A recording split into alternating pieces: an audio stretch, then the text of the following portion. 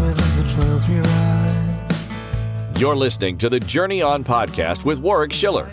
Warwick is a horseman, trainer, international clinician, and author who helps empower horse people from all over the world with the skills, knowledge, and mindsets needed to create trusting partnerships with their horses. Warwick offers a free 7-day trial to his comprehensive online video library that includes hundreds of full-length training videos and several home study courses at videos.warwickschiller.com. Just because you see what it shows. G'day everyone, welcome back to the Journey On podcast.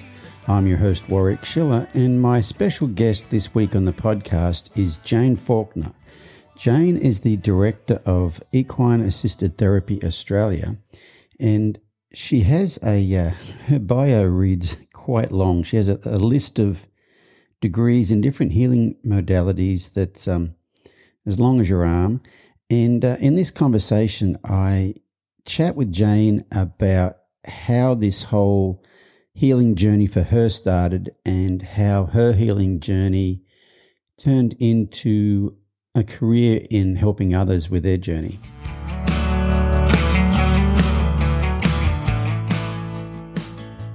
Jane Faulkner, welcome to the Journey On podcast. Thank you. Thank you so much for having me. I'm excited about having you. You know, you're one of those people that I've had so many people in Australia, especially in the equine assisted therapy community. They're kind of like, you need to get Jane Faulkner. Like she's the business. And so, yeah, I'm happy to have you on here. That's lovely. I'm blushing on my end. You're blushing on your end. So yeah. I was reading your list of your bio, your CV sort of thing, and you have dabbled your toes in a lot of stuff. And I mean, and it's all kind of the same stuff, all therapy type stuff. But so you have a master's in, how do you pronounce that? Is it Gestalt or Gestalt? I say Gestalt. Some people say Gestalt. Okay. So you have a master's in Gestalt psychotherapy. You're a somatic experiencing practitioner. You're an equine assisted psychotherapist. You have a certificate in initiatic art therapy, which I had to look up before I got on here. You have a Bachelor of Nursing, and you are certified in some sort of yoga that I'm not sure I'm going to try to pronounce too. What is that? Iyengar yoga. Iyengar yoga. Okay, let's start there. Tell us. We're going to go through these things one at a time because normally I get into people's stories about their journey that led them to where they're at. But you've got so many qualifications here. I want to at least explain some of them to people so we know what we're talking about. So Iyengar yoga is what? So it's a type of yoga developed by a man called BKS Iyengar. And he kind of developed this yoga. So as a young person, he had tuberculosis and was very poor in India. And his brother-in-law was a famous yogi. So he was kind of sent to learn from this famous yogi to become healthier. And so he developed this type of yoga that is very focused on alignment, so finding the correct alignment in your body and really on transforming who you are as a person through your body. So it's very much, he's also kind of created it so that anyone can do yoga. So he's made it really therapeutic, so you can have high blood pressure and do yoga or be pregnant. And he's kind of known as the person that brought yoga to the West. So, yeah, and it's a really strict kind of and regimented type of yoga. It's not a flowy type of yoga.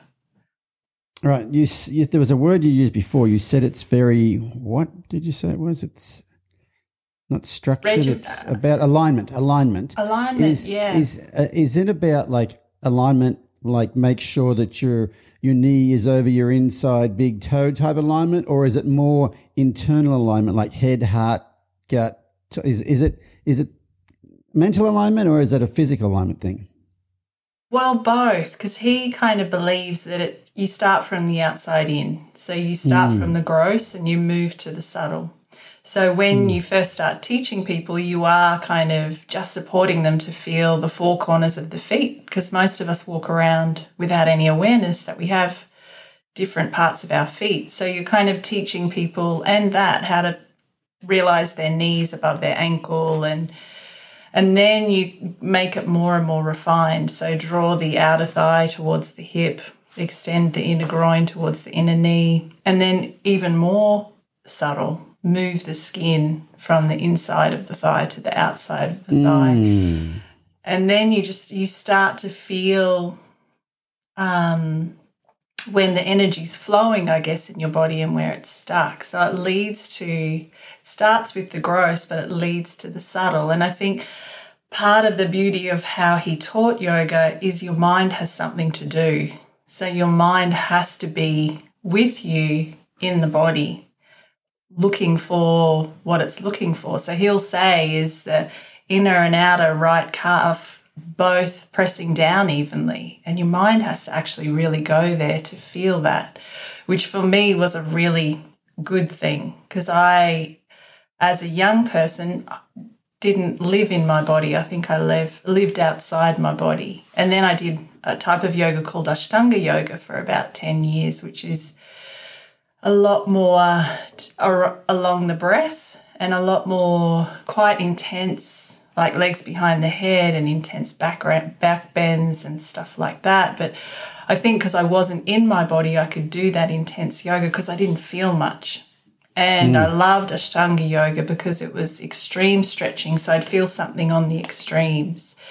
Whereas then when I went to Iyengar yoga, it was like, no, you're pushing onto all your joints, and it made me come right back to actually being in my body and keeping my mind on a part of my body and then supporting my mind to spread to the rest of my body.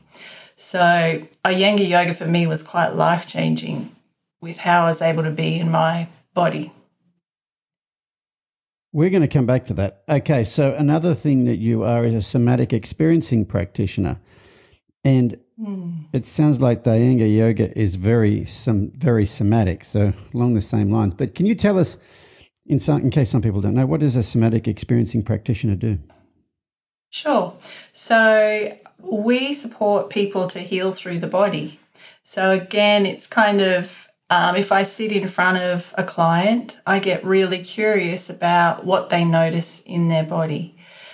And it's developed by a man called Peter Levine. And he actually studied animal behaviour and got really curious that most wild animals, you know Peter Levine, you've spoken about him before. Waking the Tiger, Peter Levine? Yeah. Okay, yeah. yep. So as a therapist with somatic experiencing, I'm curious about supporting the body to release what's stuck or to complete what it wasn't able to complete. So releasing trauma, basically, yeah. Releasing trauma, and even having an awareness that it's kind of there. Right, yes. Well, that's the thing with that, that if it's not taught in school, so you go through your whole life having this stuck stuff in you and not even know it's stuck there, and you think that's normal. Totally. For me, that was massive because my parents had a car accident, and so Mum was in labour, they were on the way to the hospital. My poor dad ran into the car in front of him and the police had to escort Mum to hospital. So that birth kind of impacted how I was in the world because I had that shock trauma so young. And it was a bit of a family joke, that they had this car accident. And I didn't realise how much it had impacted me or how I was able to be in the world until I was studying somatic experiencing. And when we came to study freeze, and that was when my body brought forward the impact of my birth. My whole birth my body redid my birth in that when we were playing with freeze as trainees. So it's really powerful. You're kind of jumping ahead because you're getting to the why you got to do the things you're doing. Let's go through the list. Let's go through the list first. So that's a somatic experiencing. You have a master's in Gestalt psychotherapy. What's different about that? Why is that different than some other types of psychotherapy? Yeah, so it was developed by a man called Fritz Perls, and it's very much about working with what's happening in the here and now. So it's not about, so it's about kind of, so there's a few pillars to it. There's field theory, which is exploring what happens in the field. So as a therapist, I'm curious about what's happening in the field between me and the client, and I'm acknowledging my ground or everything that I bring and the client's ground and everything that they bring. It's phenomenological, which means you're working with exactly what is unfolding in the present moment. And working phenomenologically means you don't assume anything, and nothing's more important than anything else. So in my conversation with you, what's happening in the room around you and what you're saying and what your body's doing are all equal. So it's very much about being in the here and now, being curious about everything. And I see being a therapist in the Gestalt model as me walking alongside someone and me not knowing more about the other person, but me helping that person get more and more curious and more aware of what they do in relationship. So I see my job is, it feels a bit like I'm a bit of a detective and I'm getting more and more curious about that person. I'm supporting them to get more and more curious about themselves. What I love about Gestalt is it doesn't put people in boxes. It doesn't label people. It just supports people to keep getting curious and to really accept who they are and what they find out about themselves. So we talk about creative adjustments in Gestalt. And a creative adjustment is kind of how you creatively adjusted to survive. So we support people to become aware of their creative adjustments and why they had to develop those and how they support them in their life. So I feel like it's a really accepting, beautiful way to do therapy where I'm not the one with all the knowledge or all the power. I'm just walking alongside whoever I'm journeying with. The creative adjustments sound a bit like, like coping strategies. Is that kind of what they are? The way you've showed up in the world because of the things that happened and you could be showing up differently? Yep, definitely. Exactly that. Yep, coping strategies. So what else you got here on your little bio?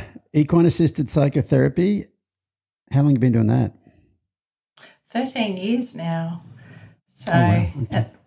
and that really came out of left field. I wanted to be an international yoga teacher. And then I had a equine therapy session at a retreat and it just blew me away. And then trained with a man named Dewey Freeman and I just felt like I'd come home. It's really... I really believe in destiny because of that. Like it just kind of came into my life and then I got given my horse and given a job and We'll get into the rest, how we got there. Let me get through this stuff. You also have a Bachelor of Nursing. A lot of people, a lot of people would stop there and go, I've got a Bachelor of Nursing, I'm a nurse. Were you a nurse first? I was a nurse first. Yeah. Okay, we'll get to that later. And then the other one we haven't talked about is the Certificate in Initiatic Art Therapy. Yes. What exactly is initiatic art therapy? So it was developed by a woman called Cornelia Elbrecht, and she's a German woman that came out to Australia and kind of brought art therapy to Australia. And she's kind of been a bit cutting edge because she's combined a lot of just these things that we're realising are really important for healing, movement, dance, sound, the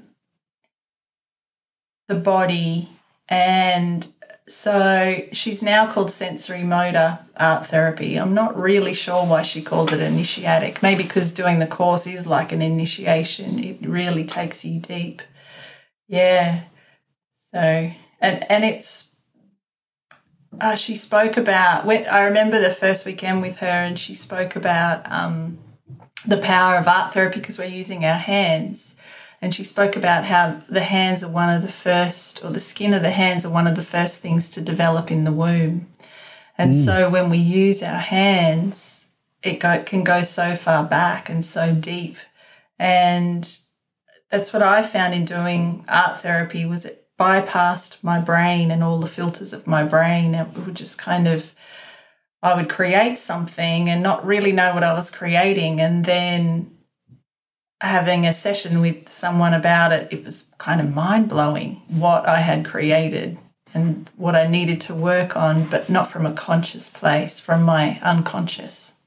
Right. And it came out in the art. Yeah. Just wow, that's pretty cool. Or clay or paint. Right. Yeah. Interesting.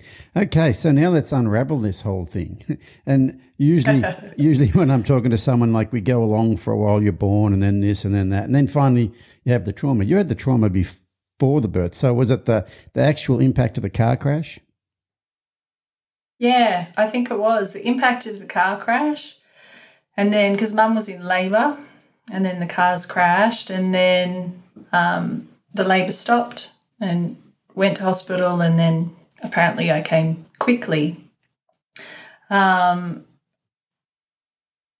like I said, I didn't kind of realise it was a family joke, and I didn't realise it was an issue until studying the SE and then looking back on myself as a child, and how, like, I don't have a lot of memories from being a child. I remember being outside a lot. I've got 3 brothers, and we lived in a place called Waterford on the Logan River. So we had an acre and it backed onto a river.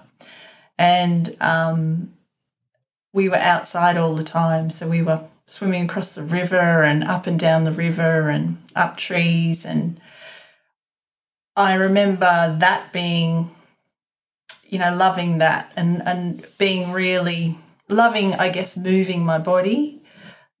But when I think of me with people, I feel like I was probably quite dissociated a lot, or found it hard to get a sense of who I was. So was always, if someone said, "What do you want?" I'd always be like, "What do you want?" Or I had no sense of Jane, I think. And I think part of that goes back to that early shock trauma. Yeah. And kind of that sense of only having the option of freezing as a baby. Yeah, I'm very familiar with that sensation. A lot of times I talk to people who are therapists, and they got into doing therapy, like being a therapist, because they had some they had some problems, they had some therapy, and they thought, that was so amazing, I want to help other people. But it sounds like you were doing the somatic experiencing stuff before you even discovered this trauma. Would you say that's true? Yeah. I guess so. I think because of what happened when I was a baby, when I was a late teenager, I developed chronic fatigue syndrome. And so around 15, 16, I got really bad acne and developed chronic fatigue. And that, I think, set me on my journey too, because I got really curious about health then. Okay, I got a question. Yes. My hand's up. Miss, I got a question. So I had cystic acne as a teen. Yeah. Oh, wow. Yeah. Okay. And I was at the time, I was bad enough to where I was a test pilot for a drug called Roaccutane. Yeah. Which I think ended up being Accutane, but you had to be a certain level of severity in order for a dermatologist to be able to use you as a guinea pig. And it wasn't till, no one else in my family had it, and it wasn't till, it's probably got to be in the last 3 or 4 years. One day I'm like, Google, cystic acne, trauma. Guess what? They are linked. Yeah. Or at least some stuff that I read, they're linked. What do you know about that? Yeah, totally. Like I'm grateful for my acne now because I see that, and definitely, like I'd learnt to suppress and disconnect from my body, which is trauma, right? And so all the emotions and stuff that I wasn't expressing was coming out through my skin. Wow. Yeah. Let me pause and stare out the window for a minute. Yeah. What about migraines? Did you have migraines? I didn't. I had migraines too. Yeah. No, not that I remember. I know that everyone thought I was a very calm person. And I remember Mum, like when I started with the acne and the chronic fatigue, taking me to a chiro and him saying how stressed out I was, like how stressed my system was. And I guess that's what I've learned through the SE is that I have a very sensitive system and I get overwhelmed easy. And I've learned all these coping strategies to not even know that's happening to myself. And so I've learned to override or push past all my body signals of take a breath, I'm getting tight or racy or whatever the thing is. And, so I think my body was just and that's where I think the chronic fatigue came through. It could no longer function at that level of sympathetic or being stressed, overthinking everything and over worrying about, like I've always been very sensitive to my environment and the people in my environment, but not so much to myself. So I've had to learn to reverse that and get more sensitive to what's happening in my body and to kind of take more care of myself rather than, I know my younger life, I just pushed my body to do things to kind of fit in or be accepted or not stand out or whatever I felt it needed to do to get me through in that moment. So, well, that's quite a strong human instinct. Yeah, I agree. So with your all this bio you've got here, so the nursing was the start of it? It was. I had no clue. So I was really interested in natural therapies because with my acne and the chronic fatigue, I was really interested in getting to the bottom of it. And I know that Roaccutane was around at that time, but I was worried about the side effects to the rest of my body. So, Did they know about the side effects then? They were talking about that it could damage your kidneys and your liver, and as a woman could impact reproductive capacity and that kind of stuff. I was talking to someone about it recently in the last year or so, and they were talking about how there was quite a relatively high incidence of suicide while on it. And this is one of those things where it depends how you look at things. I said, yeah, okay, that's fair enough. You might think it's the drug that causes it, but think about teenagers who at that point in their life are quite concerned about how they look, and you look like a leper. Is it the Roaccutane that causes the suicides, or is it that, they're in such a bad state that the state itself, I don't know. I don't know if there's a right or wrong answer, but it was an interesting, someone told me that there was a high rate of suicide with it, and that that the drug was bad. And I said, well, I wouldn't be necessarily blaming the drug yet. Yeah. Exactly. Well, that's as you're talking, and when you say the word leper, I can relate to feeling like that. and the shame that came with it. You know, this acne and feeling dirty, even though I know how hygienic I was to not spread it. Right. And I'm thinking that, and also how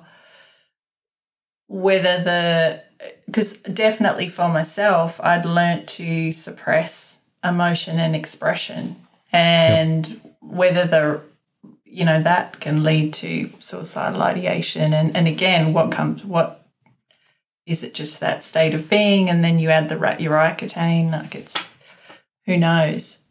Yeah. Yeah, the side effects I experience most, it dries everything out. Like your eyeballs dry out, the palms of your hands peel, your lips are always dry, cracking. But it did work, though. It did. I was one of the cases that actually worked quite well on. It pulled it up. It doesn't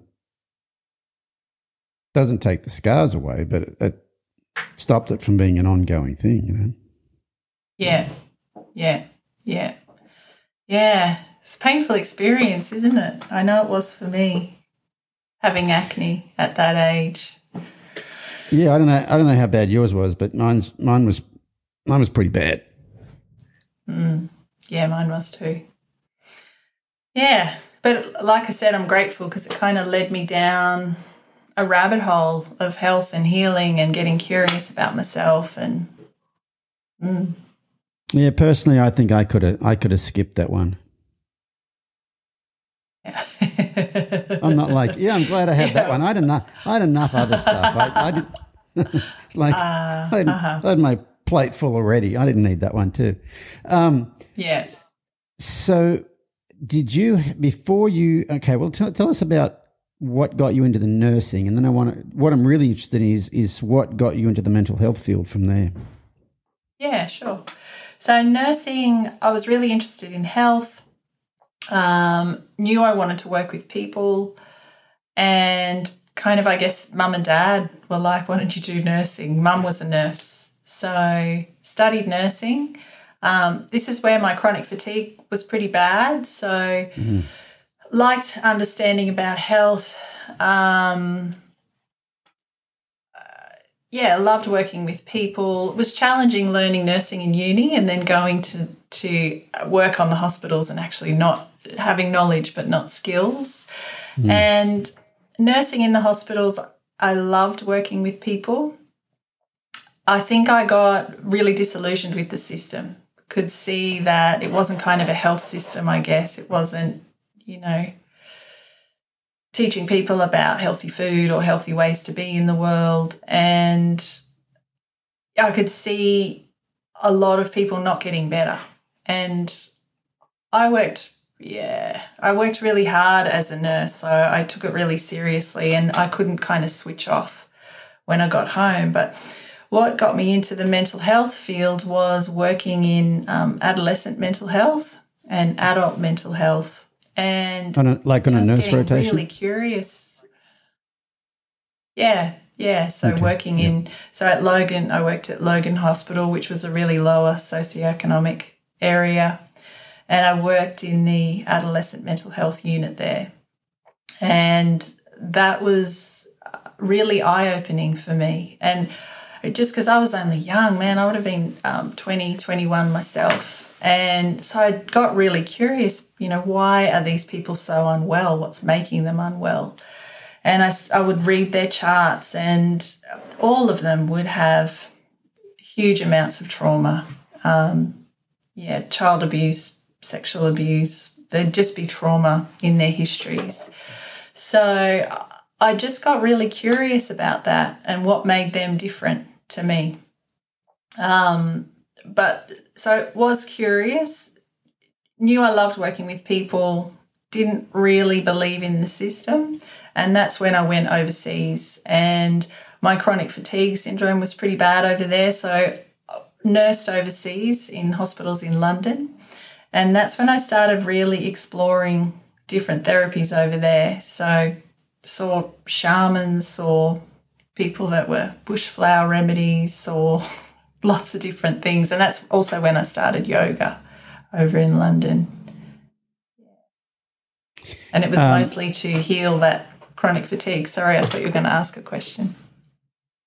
Yeah, I was going to ask about, so what made you decide to go to London? I think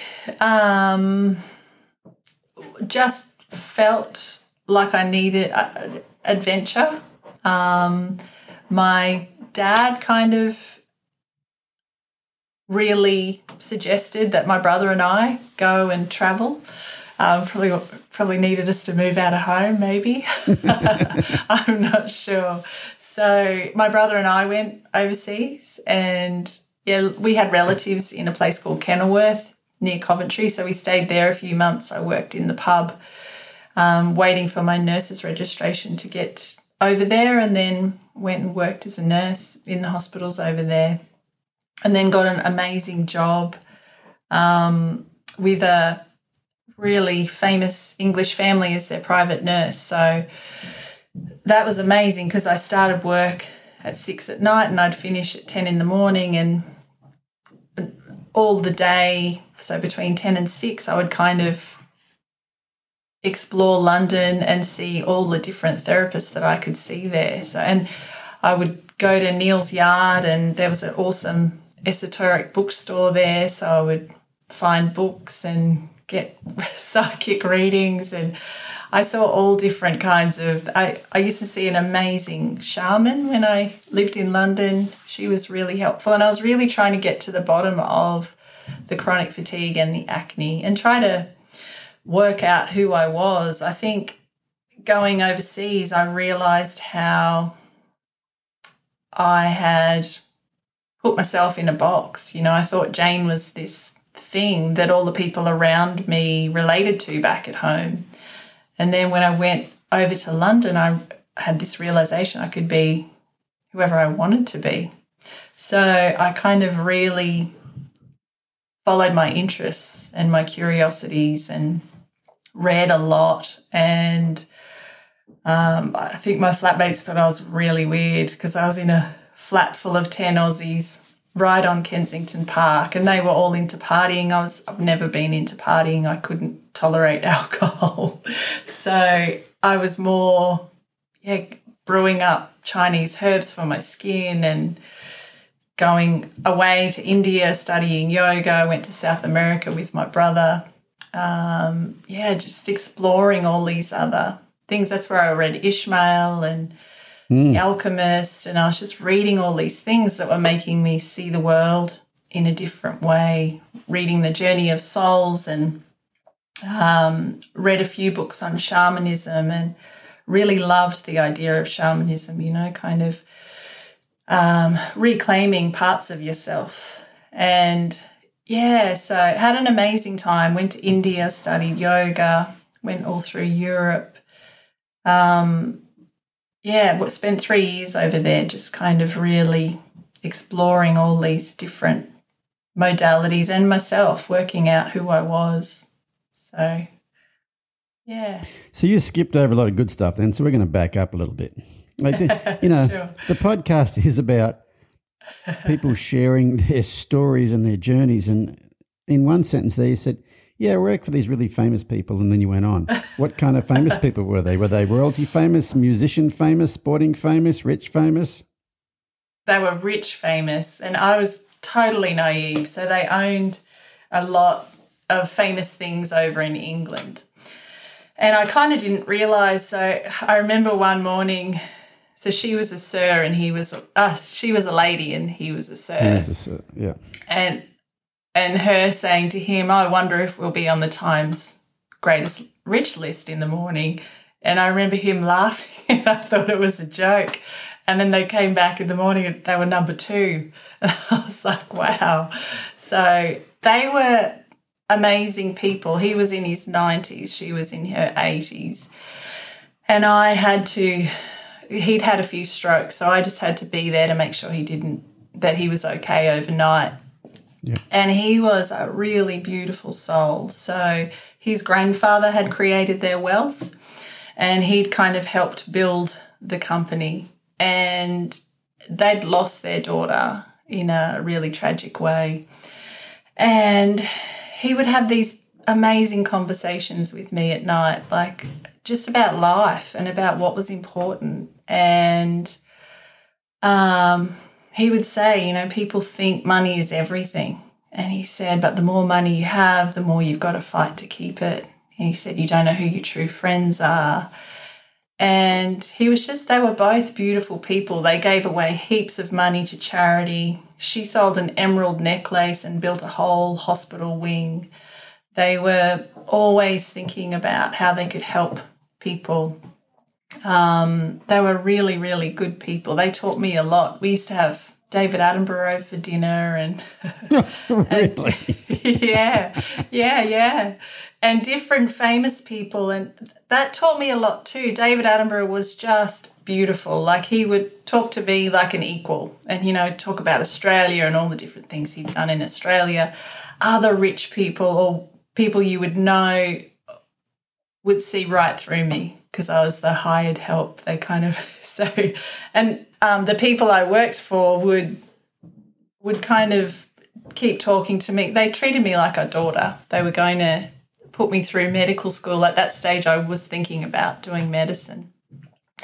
So it was amazing experience that time for me in London and working for these people and seeing, just gaining from their wisdom, I think, and their insights into, because they'd had an amazing lifestyle. I mean, they both had lovers, and because they had houses all over Europe, and they'd both had big lifestyles, and then had this tragedy with their daughter. And I think, she'd done, so they had, I can't remember if it was her or her parents, had rescued Jewish children during the Holocaust, and so she'd come from a really wealthy family too. Just beautiful, good people, and it was a great experience for me working for them and being in that world, and then just being able to work on myself in the day when I wasn't with them. I was just thinking about the juxtaposition of working for these, you know, basically the second wealthiest people in England. Who was number one? The Queen. Going from I can't there, remember. Going from there to, you went straight from there to India, didn't you? I did. So what's that like? Yeah, it was a massive shock to my system. I was so naive.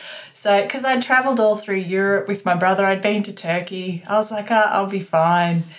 And I remember getting off the plane into the airport and expecting there to be a lounge and that I could sit down and go through my Lonely Planet and work out where I was going to stay. And I remember getting off the plane and just being surrounded by these thousands of rickshaw drivers. And it was 3 a.m. in the morning. And I was terrified. So I ended up just looking at any other Western woman and saying, hi, can I come with you? And this woman that was there was a medical student, and she was coming over to volunteer in the hospitals, and she said, I would love you to come with me. So we went to the hostel where she was staying and stayed there. And I just remember that rickshaw drive from the airport to where we stayed, and just how mind-blowing it was. Like, there's dead bodies on the road. There was people with no arms and legs on those wooden platforms with wheels. There was cows. It just blew my mind. India really blew my circuits, I think. I had no idea of just the assault on the senses that you get in India, you know, the sights, the sounds, the smells, and the people, like the amount of people. So, but I stayed with her and then went to an ashram where I studied yoga for a few months, and even that experience, getting to the ashram and I could hear them chanting. I remember arriving and thinking, oh my God, is this a cult? But just loving it, and that it really changed my life, being immersed in yoga and meditation and chanting and the whole yogic lifestyle, I guess, and that yogic philosophy. And so we'd get up really early at sunrise and we would meditate and then do our yoga practice and then learn yoga philosophy and do our karma yoga, which mine was cleaning the toilets. And, yeah, it was amazing but challenging. I stayed in that ashram and then I went to Amma's, the hugging hugging saint. I went and stayed in her ashram. Not for long. I didn't stay there long. I found that one really intense, just how the people were there and how I saw her as another human, and I don't even know how to describe it. These people would almost get into a frenzy about, oh my God, she's going here or she's going there, or and I remember meeting her, because you meet her and you line up and you get a hug, and she hugged me and then asked me to sit beside her. So I was one of a few of us that sat beside her, and I could just, I don't know,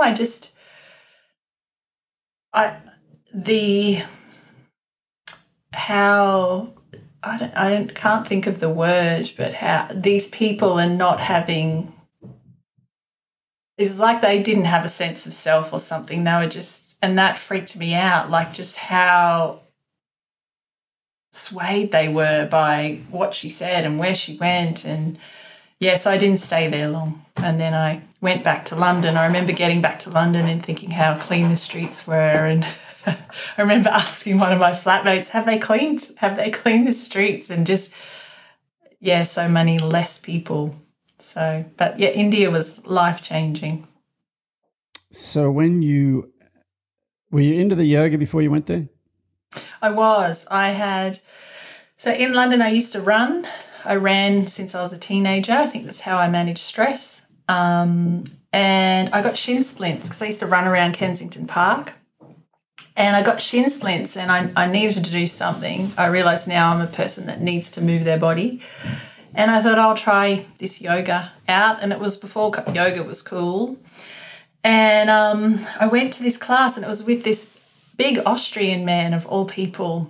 And I loved it. He worked as hard, which is what I needed. I think if it had been flaky and flowy, I wouldn't have. But it made me feel my muscles. I remember walking out of there and my legs felt like they were walking on a cloud because he'd worked us so hard. And I was hooked after that class. So I would go to a yoga class every day while I worked for the people I worked for. And it was when I was doing that, I was like, I want to learn how to teach this. So that's why I went to India and did a teacher training over there. And, yeah, then came back to London. So tell me a bit more about ashram life. So you get up early in the morning. How long of meditation would you do in the morning? An hour of meditation, 2 hours of yoga, an hour of chanting, and then a few hours of learning about yoga philosophy. And then in the afternoon, it'd be more yoga and then another hour of meditation. So, and then some toilet cleaning in the middle. Yes, and then toilet cleaning with a coconut husk in the middle.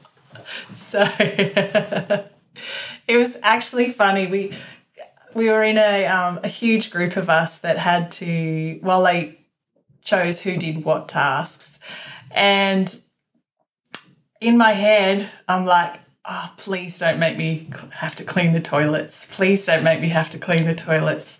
And originally I got another job and then they changed it and I had to clean the toilets. And I was like, oh, I wonder if I created that with my thoughts. I remember thinking that back then, like, oh, man, did I create that? Maybe you did. So what's an hour of chanting a day like? What's that do for you? When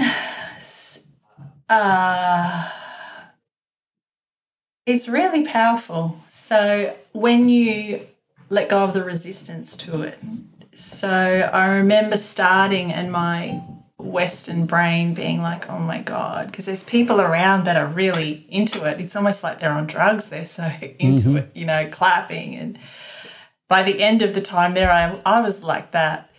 Right, you get into that ecstatic state. Yeah, totally. But it's a very heart-opening state.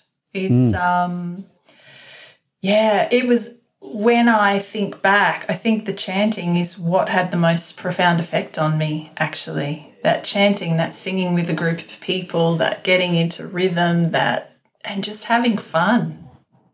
Yeah. One of the reasons I asked that is because recently at the podcast summit we had in Australia, my son's girlfriend came with us, and she is a yoga instructor. She runs yoga retreats in Hawaii. And at the summit, at the first summit we had last year in San Antonio, Texas, we had a movement session every time we came back from a break. Well, first thing in the morning, after a break, after lunch, getting people back in their bodies. And we had different people do it. And we asked Nicole, would she like to do it? And she just stood up on stage and she rocked it. But at one stage there, one of her movement sessions after we come back from, maybe it was afternoon break that first afternoon, she had everybody doing something, but then she had them start to hum. And there was 200 people all humming at the same time in the same room. It goes right through you. It's totally. like, it was like, I would love to do a lot of that. And then when you said the chanting, I thought, I bet the chanting is, because I know there's a lot of chanting involved in chanting, sometimes drumming in like shamanic practices and things like that, like that repetitive sound, especially with a group of people, just getting into an ecstatic state. Yeah. And I guess it's ecstatic but grounded, you know, and I think the more I'm understanding about the polyvagal theory and the vagus nerve and the impact of sound on the vagus nerve, and I think of at the beginning of every Iyengar class, we and we say an invocation, and it's kind of an invocation acknowledging all the teachers that have gone before us that kind of have led the way to us doing this practice. And I just know how I'm different after I do that chant. Just makes me more aware, one of the people that have led the path before me, but it feels like it brings me in to myself. Yeah, like not many other things do that, and especially the Om. You know, the Om's such a powerful sound. Yeah, how many hertz is that? It's can't remember what it is. I'm not sure either. And the humming, so there's a type of pranayama or breathing practice in yoga, and it's called Brahmari, and it's that hum. And it's working directly with that vagus nerve, and it has this really beautiful effect of switching on that parasympathetic, that kind of, and for me it takes me like deeply internal, but it's having that internal state where you still have an awareness, you know, like you're not numbed down, you're quiet but aware. I think sound is really powerful, an untapped potential for healing, I reckon. Yeah, no, I think it's the vibration of sound is, I don't know, for me, someone who, you know, spent most of my life dissociated and kind of in a freeze state, a numb sort of a state. Sound, it's almost like you can't numb it out. But I'll tell you what, something really interesting, you know, I've not had much in the way of emotions going on, and I used to hear like people drive around with their cars with the big speakers in the back with that bass going boom, boom, boom. And I used to think, what are they doing? And it's never done anything for me. And recently, probably in the last 6 months, I was driving somewhere in the truck and that bass was hitting me in the chest and I could feel it like an emotion. And I was like, well, that's new. That same sound did not affect me that way before. So things are starting to crack a little bit. How was that when you first felt it? It was, I've felt things like that before.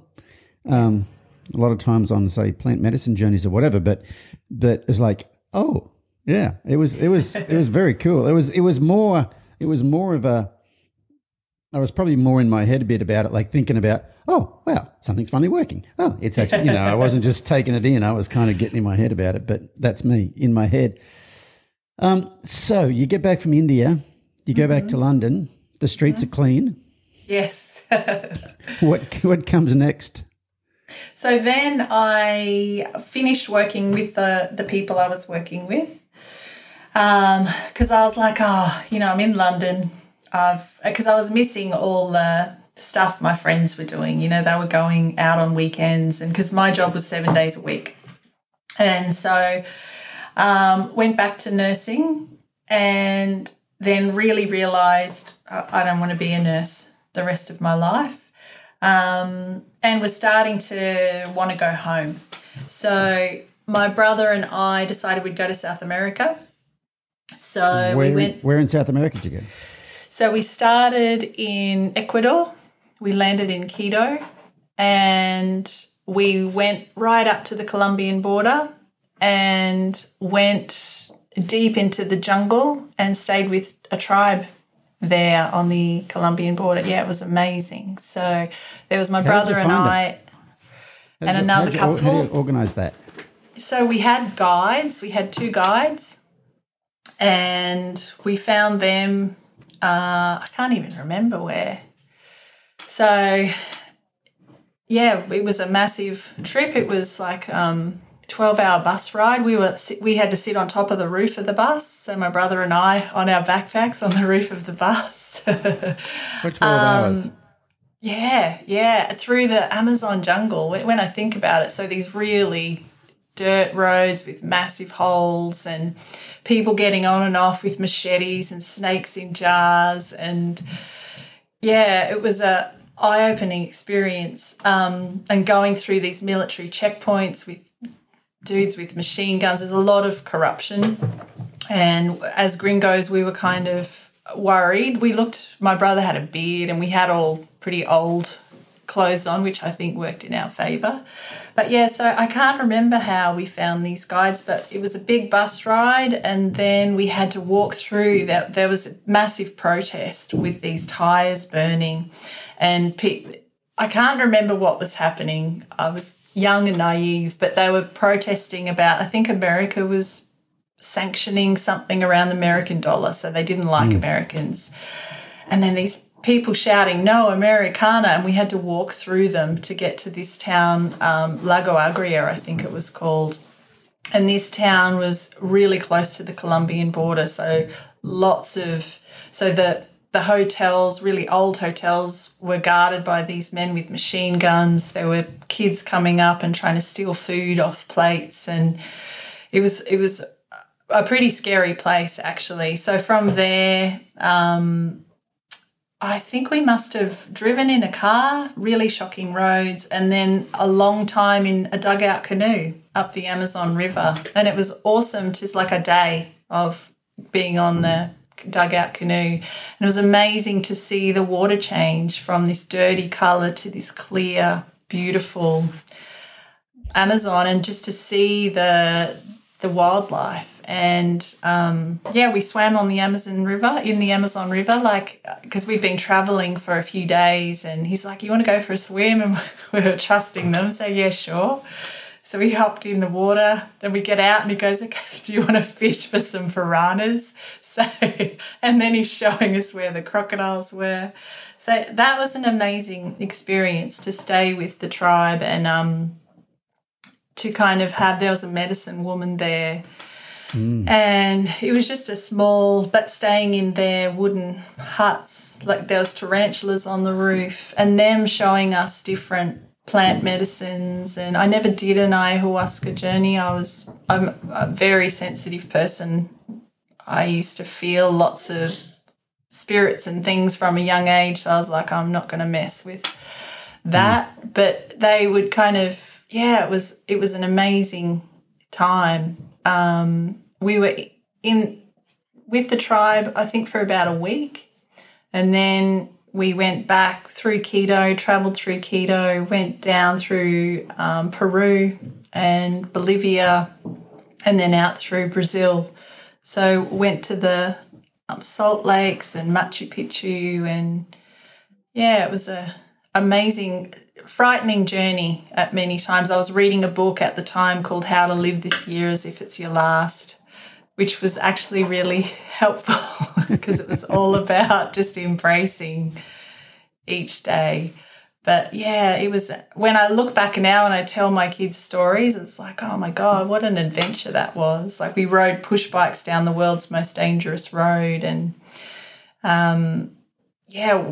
walked through, in Brazil, in Rio, we went to a party at a favela, which is, their kind of slum areas, and went to a football game. And so I was often terrified, but I knew I was alive. It was very, a sense of being very alive and very, I remember ticking off each day on my calendar and just, oh gosh, I've survived another day. Like, it kind of felt like each day something could happen. Like it was intense but amazing. Do you think you felt more alive? Oh, definitely.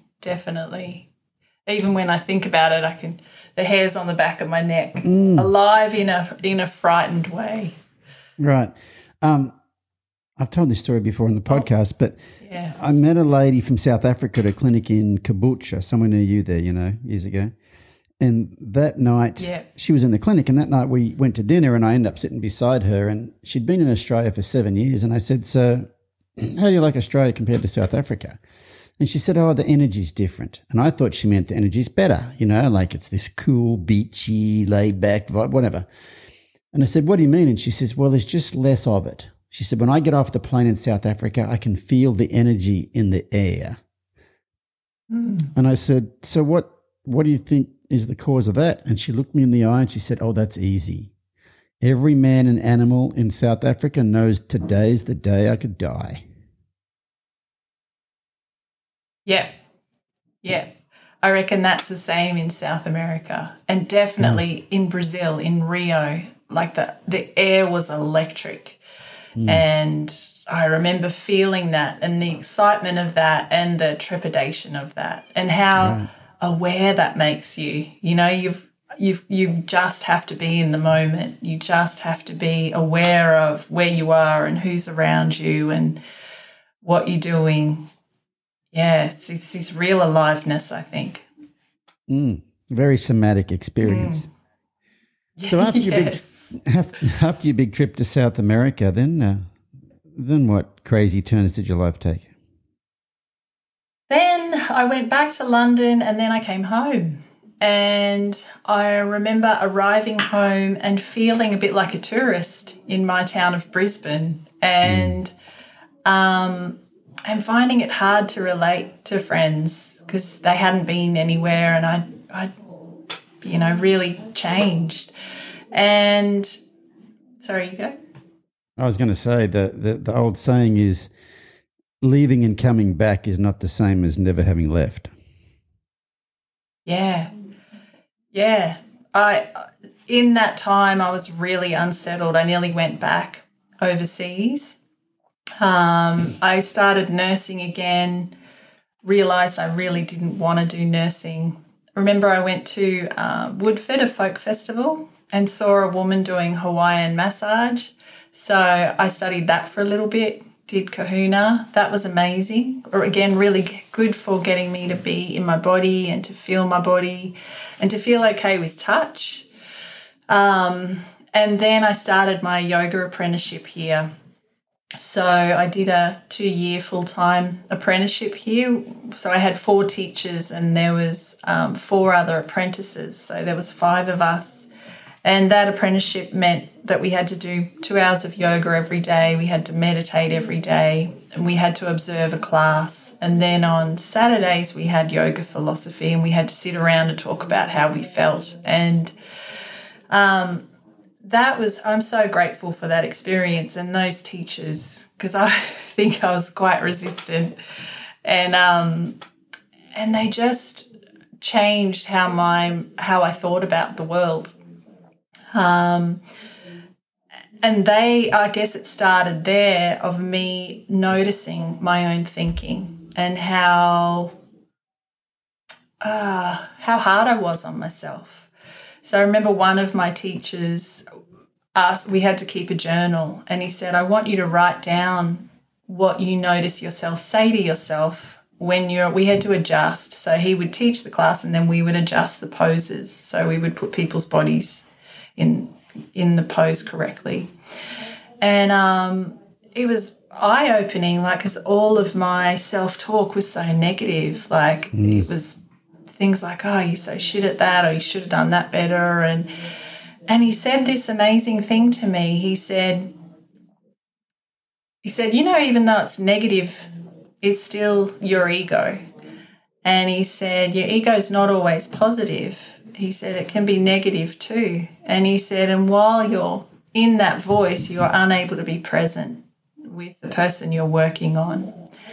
And that just was like a Zen koan, like it just kind of really reached me and made me realize how that negative thinking was still me, being all about me, and it wasn't helpful. And it did stop me being able to be present to the person I was working with. And it really helped. So then I would practice just being present. And I remember, and he kind of would teach us how to do that. Like he'd be like, when you're driving, just drive. Notice that your hands are on the wheel. And if a thought comes in, it's like, hello, old friend, come and take a seat beside me. I don't know if what you're saying is true. What I know right now is I'm indicating to turn right. So just started that practice of learning to be present. In that yoga teacher training, we had to do a 10-day Vipassana course as well. So that's that 10 days of silent meditation. How was that? And, it was like the first holiday I'd ever had. So it was really challenging those first 4 days because they encourage you not to have eye contact, and it's hours of sitting. So you're sitting, and with Vipassana you have a voice kind of guiding you through, giving your mind something to do. So you're silent, but the room's not silent. Yeah, there's a big speaker with a voice kind of telling you what to do. Yeah. So, but we weren't allowed to, they encouraged you not to move, not to do yoga. So you just had to kind of be with what came up.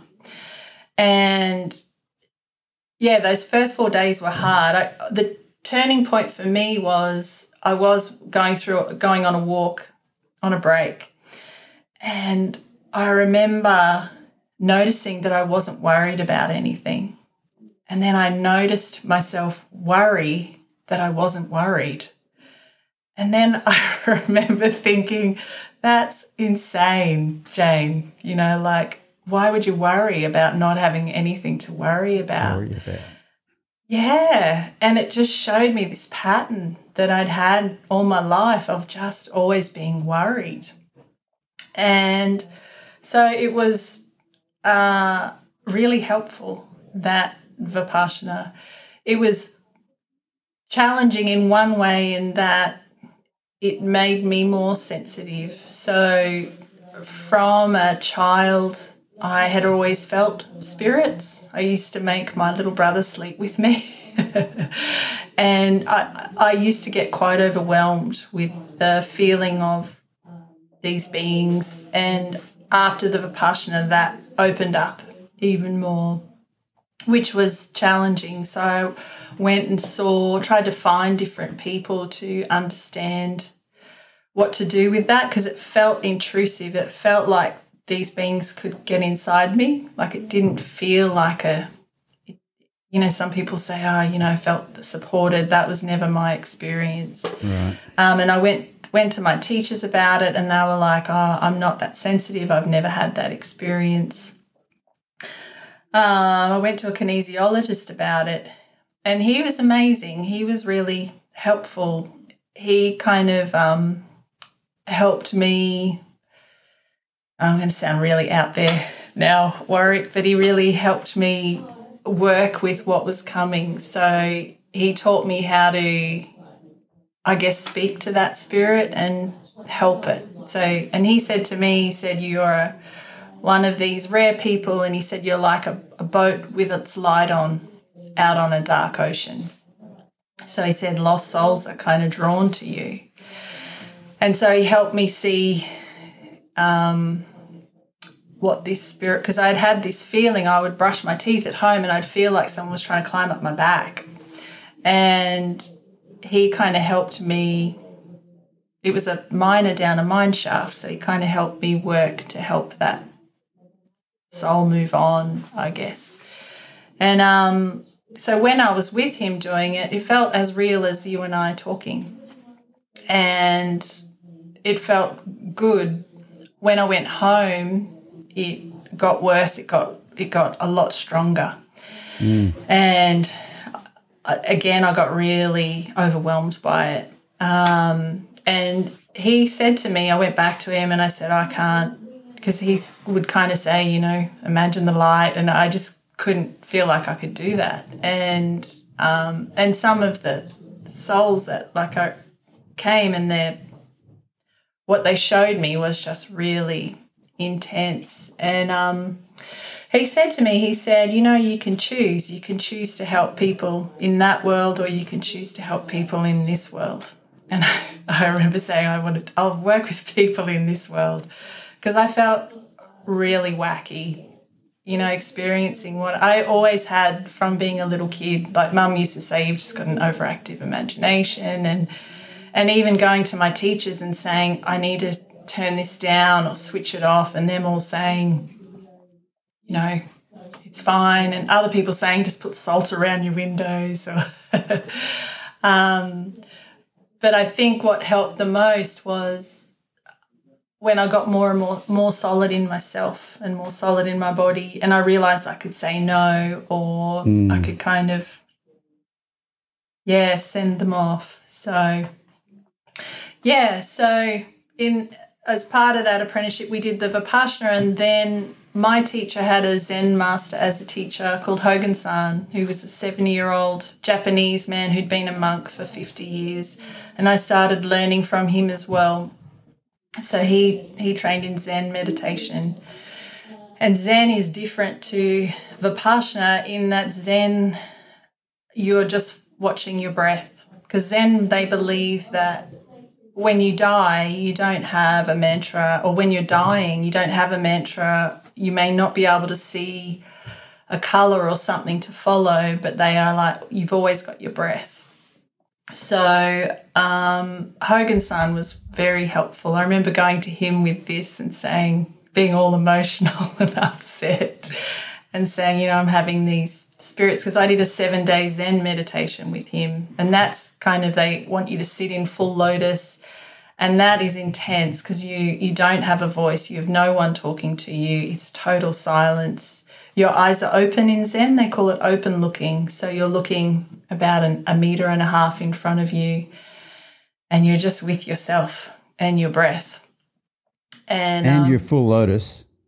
And your full lotus, which... Man, and then how your long numb are you in a full legs. lotus for? About an hour. Ooh, goodness me. Yes.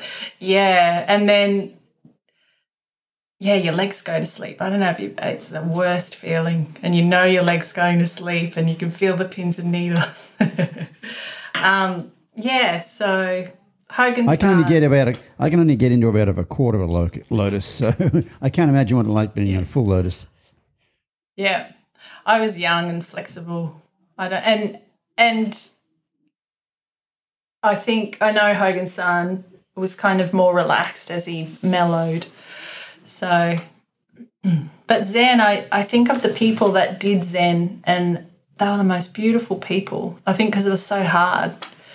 You know, there's no arrogance, there's no, because you're just sitting with yourself, and it's intense to really be with yourself in that for 7 days, for God, it was 8 or 10 hours a day of sitting.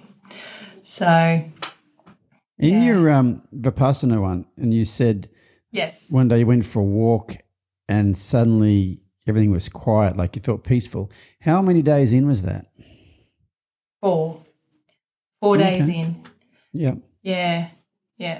And that's And when then the how last was- few days. I was going to say, how was the rest of the days after that compared to the first? I bet the first 4 sucked, did they? Totally. The first 4 really hard. And it was lovely.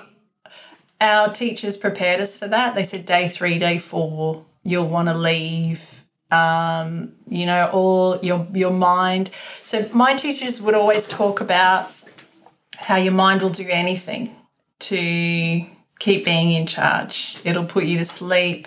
It'll talk to you. It'll play all these tricks.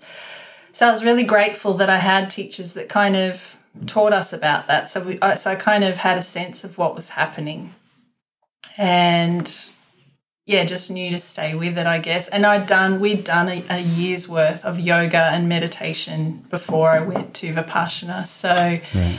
And in that, I'd had a lot of emotions come up, and because, you know, doing yoga and going deep into your body, you do have these emotions just come out of nowhere. And I wouldn't, that's kind of what led me to train in Gestalt, because I was like, with the yoga, my stuff would come up, but I didn't know what to do with it. And that's where, I went to study the Gestalt training and to kind of understand more about that. So that was next in your long list of qualifications here, the Gestalt training?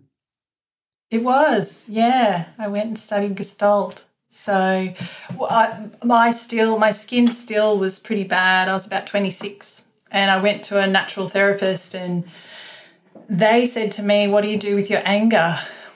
And I said, "Oh, I never get angry," because I didn't really ever experience myself as getting angry. And they said, "I think you need to go and see a therapist." And they recommended a Gestalt therapist. And so I went to this Gestalt therapist, and I feel sorry for that Gestalt therapist, because I just had no, even after doing, yoga and looking into myself a lot overseas, I still didn't have much self-awareness. So I remember her saying to me, "What do you need?"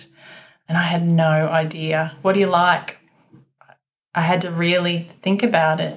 And so then I started studying Gestalt, and so I was in a room full of, I think there was 12 of us to start with, 12 other women in my group. And the Gestalt process is a lot of group process. So every week on a Tuesday night you go and do group, which would involve a lot of us just looking at the carpet. And because it's working with what emerges in the moment, which used to be really uncomfortable. So it was learning to kind of, be with yourself, be with the other. It was a beautiful opportunity to learn how I impacted other people and how I was impacted by other people. Because I had this kind of deluded thought, I guess, that, when I didn't have a sense of self, or when I was easygoing, that I thought, that's easy for people to be in relationship with me. I didn't realise it's frustrating because no one ever knows where they stand with me. So then I started my Gestalt journey, and it took me 5 years. I fell pregnant with my son at the end of my first year, and I didn't expect to get pregnant. I didn't think I could have kids, so that was a bit of a surprise. And I had him in my second year, and that was hard because I was, we're sitting in groups talking about how people had been screwed up by their parents, and I was starting my parenting journey. So I remember putting a lot of pressure on myself about being a perfect parent. I'd also started getting really curious about attachment. So I did my master's thesis on attachment theory. Yeah, and what That's led a whole to nother that, podcast. yeah, totally. Attachment's so powerful. But what led me to study that was, one, my kids, but also at around the same time, a young man had thrown his child off the Gateway Bridge. And I remembered having this thought of, I had both my kids at that stage, and I know I'd felt frustration, when I'd just put Eva down and Jack would cry, so I was like, I understand his frustration, but I was really curious about what stops me that didn't stop him that day. And that's what led me to getting really curious about attachment theory and I guess trauma and, being human. Yeah. If you were, if someone listening had no idea what you're talking about when you talk about attachment theory, could you give us the short version? Yeah, sure. So attachment theory, in a very short way, is all about how important our attachment to our primary caregivers are, and how, how if we don't have that safe, attuned or good enough parenting early on, it actually shapes our brain and our wiring for connection and to be in relationships ourselves. And there's different types of attachment. So there's that anxious attachment where you just are always worried that the other's going to leave you, so you cling. There's that avoidant attachment, which is a little bit more me, where you kind of will push the other away and be very independent. And then there's secure attachment, where you're kind of comfortable in yourself and you're comfortable with people coming and going. So you're not codependent? No. I don't think so. I don't mean you. I mean, when you're in that secure attachment, Yes. your self-worth is not validated by someone else's thoughts about you or being with you or whatever.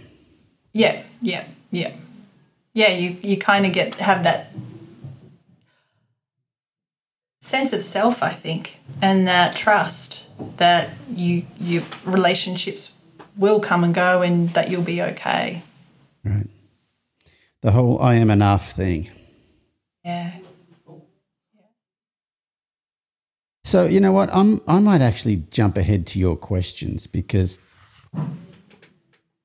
I think the way your mind works, that these questions will take a while and I don't want to leave them to the very end. Sure. So as you listeners at home know, I send out 20 questions to my guests and they choose 5 to 7 questions to answer on air. So I'm going to go through your questions here, Jane.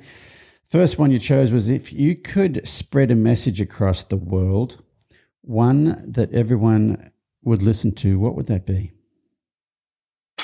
I think just what you said, that we're all enough, just as we are, and to give ourselves a break,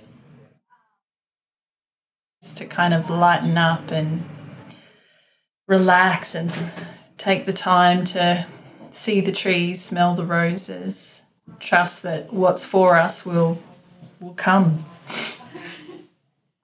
There's a lot to that. There is. You know, there's the whole enough thing, and you become aware that, you know, you have these negative thoughts or whatever, but then there's the whole fully integrating it to where you actually believe it. I think that's another whole journey. I reckon too. I think it takes a lifetime, is my belief. And that I guess that's it too, that the reminder that we do have a lifetime, you know, to kind of accept all the parts of ourselves and get to know ourselves, and that it's not, I used to think, and I hear a lot of people say it, I'll just do this and then I'll be fixed, and I'll just do this and then I'll be okay. And it's letting go of that and just... You've been in my head, haven't you? No, I just can relate to it myself. I remember, I remember that, and reading something Mr. Iyengar saying, which made me realise, there's no race. I don't have to rush to fix all my shit. I can just accept where I'm at right now, and a realisation too that you can only work on what you have the capacity in your nervous system and in your body to work on.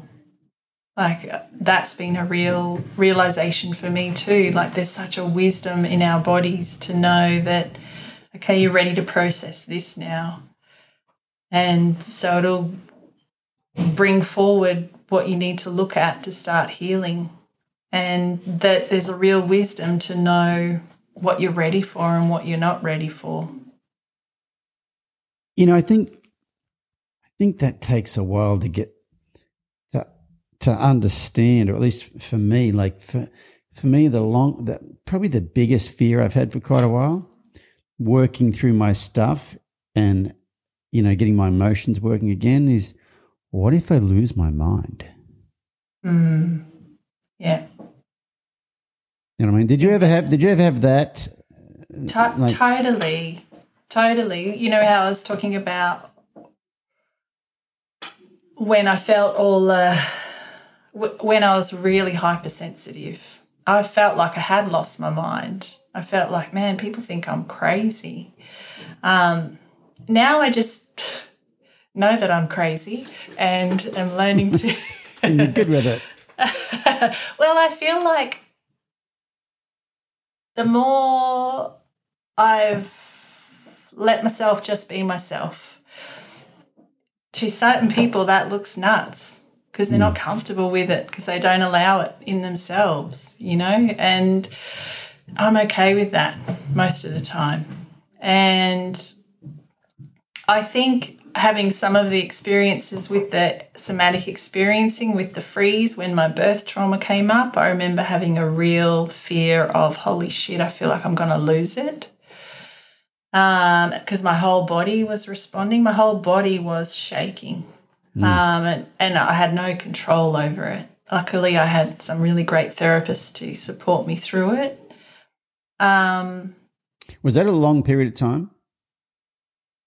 That I processed it over a long period like of time? when you'd get to where your body would be shaking and stuff, was that like days, or was it hours, or was it minutes, moments? No, what was that? It was probably minutes. And was it during therapy? Yeah, during therapy. So during therapy. Except for once I think it was a few days, and I couldn't settle the shakiness. It was just like my body was still in that. It's like my body hadn't arrived to the present moment. It was still back in a memory.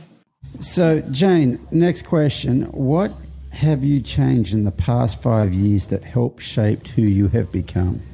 Yeah, I loved this question. I think I have learnt to let go of worrying so much about what other people think about me. I think I've allowed myself to be seen more. I think I have, just given myself permission to be myself, just to be my authentic self, and just trusted that the right people will find me and vice versa. So I think that's been the biggest change in the last 5 years. And this awareness that life's short. I don't have time just to stuff around and play it safe.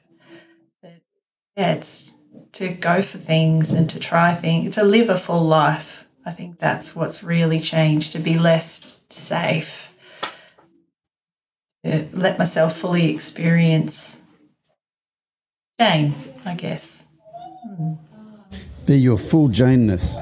Yeah, yes, yes. As our other Jane friend, Jane Pike, says, don't half-ass anything. Use your whole ass. Yes, yes, that's it. Yep, take my... Okay, next question. So where do you go? What do you do to relieve stress or recharge? Or where do you find the motivation for what you do?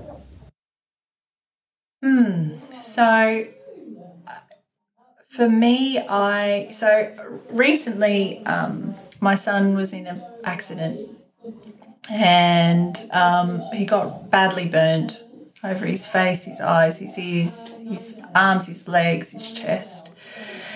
And it was horrific and terrifying, and he was totally innocent in it was someone else's actions that created the burns. And so when I'd come home from the hospital, I would just lay on the earth under a tree, and that was so helpful. Like I didn't find talking to people helpful. I just found that reliable solidity of just the ground, the grass, just watching the trees, just bringing my mind back to the simplicity of the bees are still moving from flower to flower. The birds are still doing their thing. Just kind of that simplicity, or just being in the paddock and listening to the horses chew and move each other off feed, and just that really basic daily things that happen no matter what happens outside. It's, when you've I remember having this experience when I gave birth to my kids and when my dad died, when you go through this massive experience, and same with Jack, and you're so changed, but you realise the world's still just doing its thing. It's still just moving, and people are still getting cranky in traffic, and kind of how weird that is that can be happening at the same time. So that's what really helps me. What really helped me with Jack was all that yoga training, all that training in SE. I was so grateful for how it supported me to be there for Jack, because Jack was in immense pain. And yeah, just how that training of being with what's present, and just even being able to support him to send his mind to where the pain wasn't, and to deepen his breath. And man, I was so grateful for that training with him. But my motivation for doing what I do is I really love people. And as a therapist, I believe there's good in everyone. And that's what I look for when I'm working with somebody. And then I look for that good, and I then work to help them see it.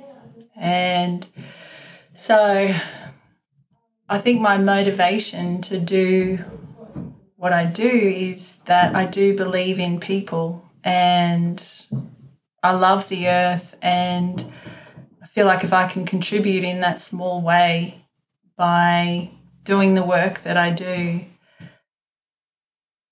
then that makes my life, it feels like a need almost in my life to be of service, to help people. So it feeds something in me as well. But yeah. That kind of brings me back to a question I meant to ask before and didn't ever get to, was how did you get involved in the equine-assisted therapy? You said you had a session one time and it kind of blew your mind. And Yeah. So I was at a retreat with a friend, and I saw this equine therapy thing. And by that stage, I'd been doing yoga for a long time. I'd studied Gestalt. I was studying art therapy, so I kind of thought I had my shit together. And I had this equine therapy session, and far out, it just got straight to the core of my issues. And I was just like, wow, I want to learn this. And as it was, Dewey Freeman was coming out from the States like a month later, and I went down and trained with him, and I just felt like I'd come home. I just my whole body knew. Even though like I didn't own a horse, my neighbours had horses, I'd never owned horses. It was so out of left field. It was so weird. And even the way the horses responded to me at that training, like I had just weaned my daughter, and these horses were weanlings, and they just kept coming in and pressing into me. And there was 3 or 4 of them, and I was really overwhelmed by it, but quite frozen in that spot. And I remember Dewey Freeman coming in, because then the mare started coming towards me. And I just didn't know, I didn't even have capacity to do this. And he just came and stood in front, and he said, "What's happening?" And I didn't even think I had words. And I think I just shook my head, and he said, "Does this happen to you a lot, where people just override your boundaries?" And I think I just burst into tears. And he said, "I'm just going to go and get you to stand." And he stood me near this beautiful old grey mare called Stormy, I think, and he said, "I just want you to get a sense of her energy and what it's like to be grounded and in your body." And yeah, so that was kind of the start of my journey. And I remember asking people there, what kind of horse do I get? How do I know? Where do I look? And this one man from Tasmania said, "Your horse will find you," which sounded a bit out there. But sure enough, I got given a horse called Phoenix, who's still with me today. And I feel like he's really helped me create what I've created, this horse Phoenix, because he would not let me shrink around him, Phoenix. Like, he would really demand me show up and be authentic and be my full self. And he scared the crap out of me when I first got him. That's how I met Angie Wicks and started working with her.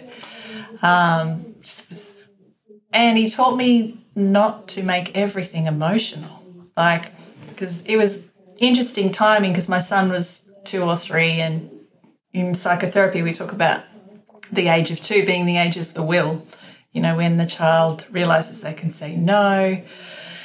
And I think because of my Gestalt training and noticing how all these people had been hurt by their families and knowing what it was like to be a sensitive kid, I was always worried about how what I said or did affected Jack. And I remember doing that with Phoenix, and Angie just calling that and saying, "You can't do that," and how liberating it was when I took that out with my kids and with the horses, and just was like, oh my God. So I got given Phoenix.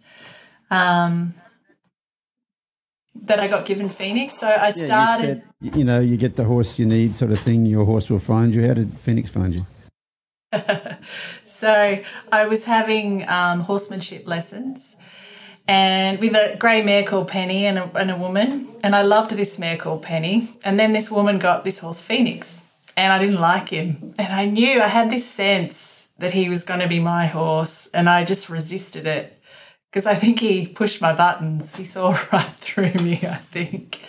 And she had to go away to Darwin. And she was like, "Do you want Phoenix?" And I was like, And I said to my husband, "Been given a horse, you go see him, see what you think." And my husband loved him. And that's how Phoenix became my horse. So, yeah. Oh, my God. The sun's just gone down. I looked out the window and the sky has gone orange. It's crazy here. I was going to ask you about, so are you mostly doing equine-assisted therapy these days? Yeah, that's what I do. Do it as a therapist, and some room-based somatic experiencing, and then I teach the equine-assisted therapy too. So you certify people, is that what you do? Yeah, so I went through the process of becoming a registered training organisation in Australia, which, God, lucky I was naive. I don't think I'd do it again. It was massive, just all the red tape. And, yeah, so, oh, man. So, but I'm grateful I did because it kind of protects students and protects me. Yeah, so my training is a 19-month diploma of counselling where they specialise in equine-assisted mental health. And I did it that way because when I worked with people, I just saw how quickly the horses got to people's big themes and their core issues, and how people would dissociate or freeze around a horse. And I feel like it takes skill to keep the horse safe and the person safe. So, and I feel like it's important as a practitioner to be embodied too, because I know now I use my body a lot as a tool to kind of feel into it's like, you talk about a feel with horses. I feel like you develop a feel with humans as well.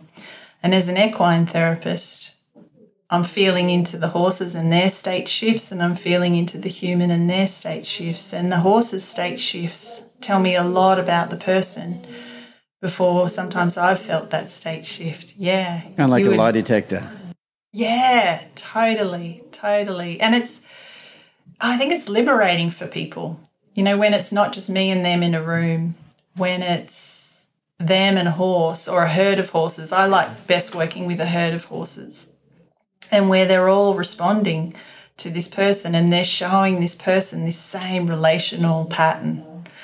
I think it's kind of, it makes it, they show the relational pattern, but they do it in a gentle way, and then they give the person a chance to do something different and to try it again, which I love. So the person just needs to change something, change a thought, or take a breath, or feel their feet, and the horses will respond. I love that it's that moment by moment response again. And do you have like a certain demographic you work with, or is it all over the place?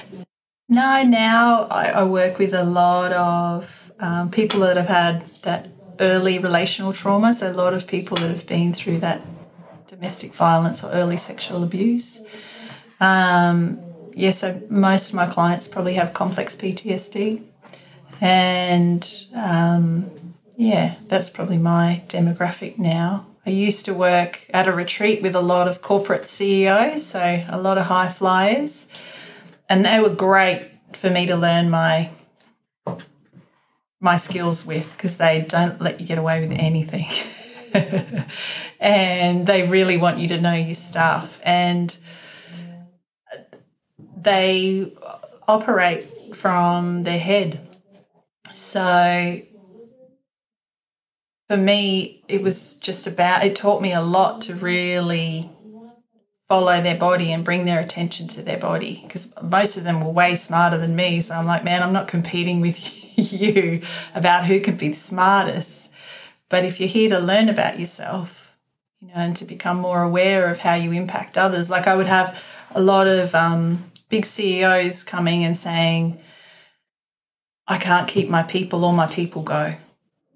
And it would be fascinating, because they'd come in and the horses would just turn their butts to them or pin their ears, and then just supporting that person to get vulnerable and to get curious and to notice what's happening and what they're bringing to the interaction unconsciously.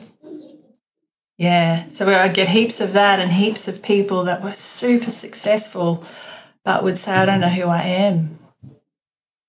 And so just kind of with the horses, that opportunity to get a sense of self and to get a sense of what it's like to be in their body and what it's like to relate with another being, body to body rather than mind to mind. So, yeah. You said before when you were talking about the wealthy people you work for in England, you said that the guy told you that people think having a lot of money is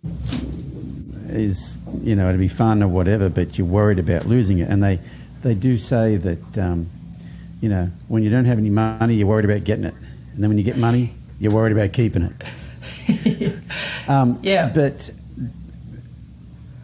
I mentioned that because some people think having a lot of money would be a good thing. But then also some people would think, oh, this guy's a CEO, he must have his shit together, you know what I mean? And when you said people are very successful and don't have a sense of themselves, and it's probably a pretty lonely place to be, and from the outside, by all intents and purposes, they look very successful and they've got everything that somebody else would want, but it's not that. Yeah, that definitely. And it was you saying lonely. That was something they would often say. I feel alone. So they'd be married, they'd have kids, and they'd be like, I just don't know who I am. I've created this whole thing because I thought that's what you're meant to do, and I just don't know who I realise I'm miserable. And and huge rates of depression and anxiety, and because they'd learnt to override or detach from the information their body was bringing. 'Cause again, like from that Gestalt, we get very curious about what's the need underneath the behaviour, or we talk about a cycle of experience. So we talk about the start of that cycle is a sensation, and then the next part is that you become aware of the sensation, and then you mobilise towards kind of meeting the need that the sensation arose from, and then you meet the need, you get satisfied from it, and then you withdraw back into a moment. But with a lot of us, we've learnt the body brings a sensation, and we've learnt to desensitize, so we don't then become aware of the sensation, so we can never meet the need that the sensation's bringing.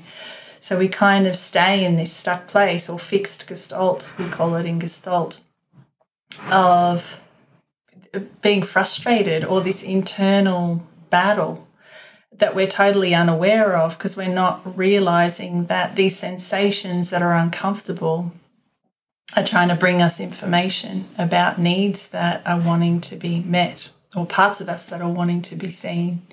And that's where what we say addiction kind of is, where you have that split between sensation and awareness. We reach for the cigarette or the beer, or turn the TV on, or scroll, and it's all unconscious. And so with Gestalt, we work to kind of build that bridge between the sensation coming and then becoming aware of the sensation, and then being able to mobilise to kind of meet the need of that sensation. You want to hear a funny sensation story? So I've spent the last 4 or 5 years working on having my emotions become unstuck, with not a lot of success. This year I'm doing some internal family systems type stuff that's been quite good, but It's been very slowly cracking me open. But I was reading a book one time, and they're talking about, it was about somatic things, but they were talking about Wall Street stockbrokers. The ones that make the most money are the ones who can feel their own heartbeat. And it had to do with your gut knows sooner than your brain. Your gut can know way ahead of time. And so these guys are making trades like that. Like, they look at the thing, they go, yes, no. Yep. They don't look at the thing and go, yeah, well, their stock went up 60% last year, but then it, they got a new CEO. None of that. There's just this gut thing. Well, here a while ago, probably 6 weeks ago, I started feeling this feeling of dread in the pit of my stomach.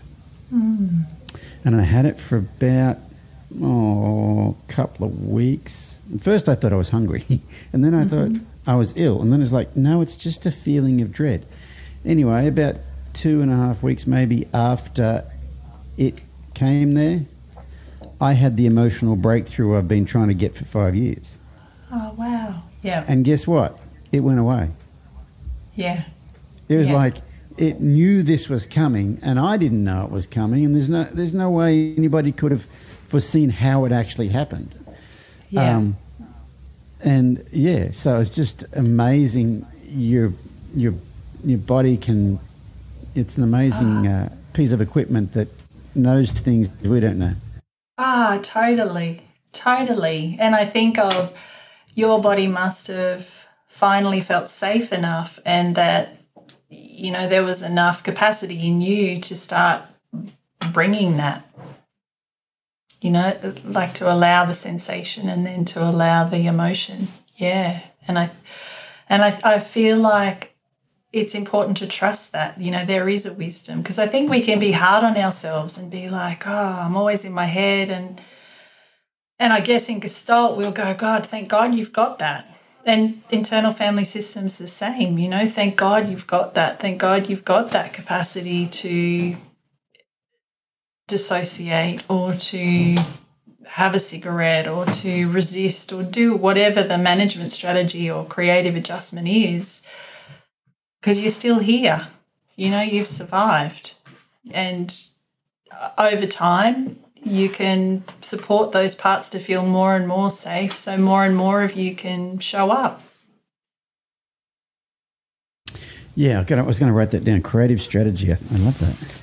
Is that what the word was? Creative strategy? Creative adjustment. Creative adjustment, sorry. It's a strategy. Yeah. Yes. Yeah. I love that too, because it's gentle. It's like how you creatively adjusted to your environment. Yes, it's not there's no accusation in it. It's not. No. Yeah, it's a very gentle term. I like that. Yeah.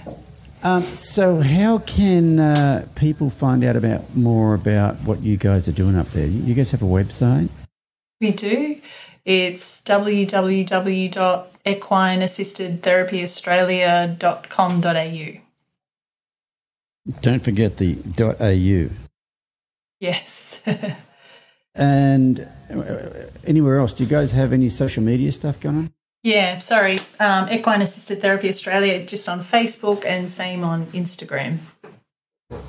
Perfect. You know, one question you didn't choose that I wanted to ask you about, because I'm pretty sure it'll be good.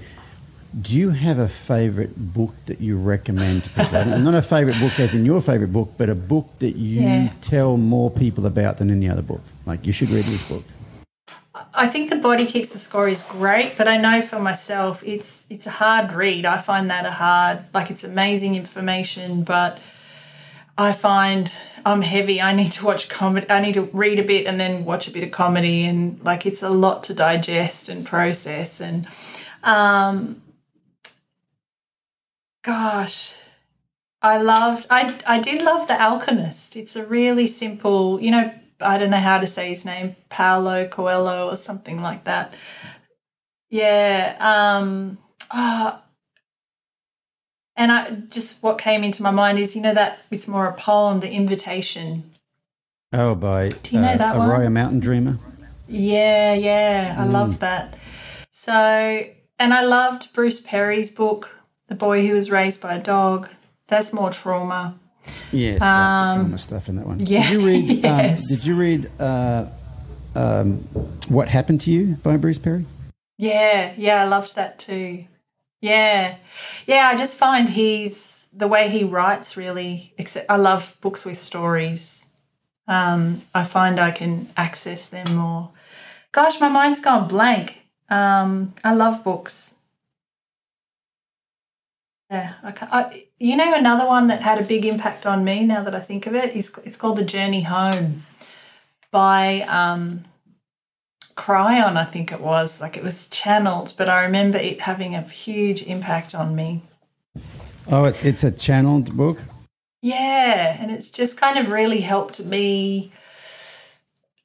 And The Journey of Souls, I think, was another one. It just helped me with, it kind of helped me form beliefs about what happens when you die and just why we're here. And it really helps me actually as a therapist when I hear horrific stories, and it helps me kind of not overthink or get overwhelmed. I kind of just, it's put these beliefs in place that just help me, but like I said, focus on the good in the person and let go of the stuff that my mind will never understand. You know, how people can hurt people. Yeah, and that's Journey of Souls. Is that what you're talking about? Yeah, I'm pretty sure that's what it was called. Yeah. I read it a long time ago. Yeah. I'm not familiar with that one, but it sounds like a good book, especially talking about death and what happens after, and because if you can get that sorted out, then life's not so scary. Yeah, and I remember when my dad died. My dad had early onset dementia, so I was kind of relieved when he passed away because I couldn't reach him through that dementia. And it was a beautiful experience that kind of backed up a lot of the stuff I'd believed and read. And because Dad would lay there and he would say things like, I know I've just got to get over that bridge to the other side. And he would see, like he'd speak to like aunties and different people. And yeah. And he knew, because he said it's time to say goodbye. And he thanked me for the life I'd had with him.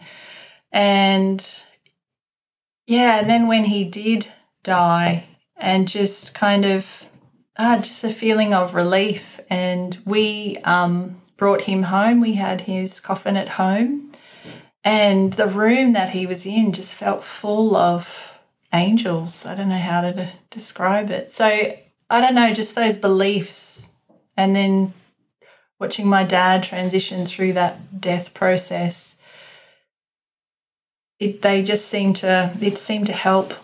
And it was like I didn't fight his dying either. Yeah. So, yeah. It's in the Western society, we don't talk about death. We kind of, like it's illegal to see a dead person, really. You know what I mean? Yeah. You don't, and so it's kind of like we give us the heebie-jeebies about it. Whereas a lot of cultures, it's not so, and they seem to be more spiritual cultures that are more connected to, that we're all part of the cycle of life. And yes, and I know seeing my dad's dead body.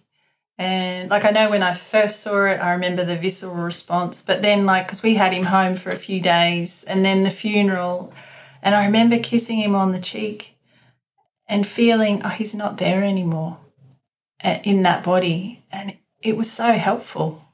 I don't even know how to describe how it was helpful, but I just remember it being really helpful, I think, to actually let go of that physical form and to realise what I loved about that physical form wasn't inside that physical form anymore.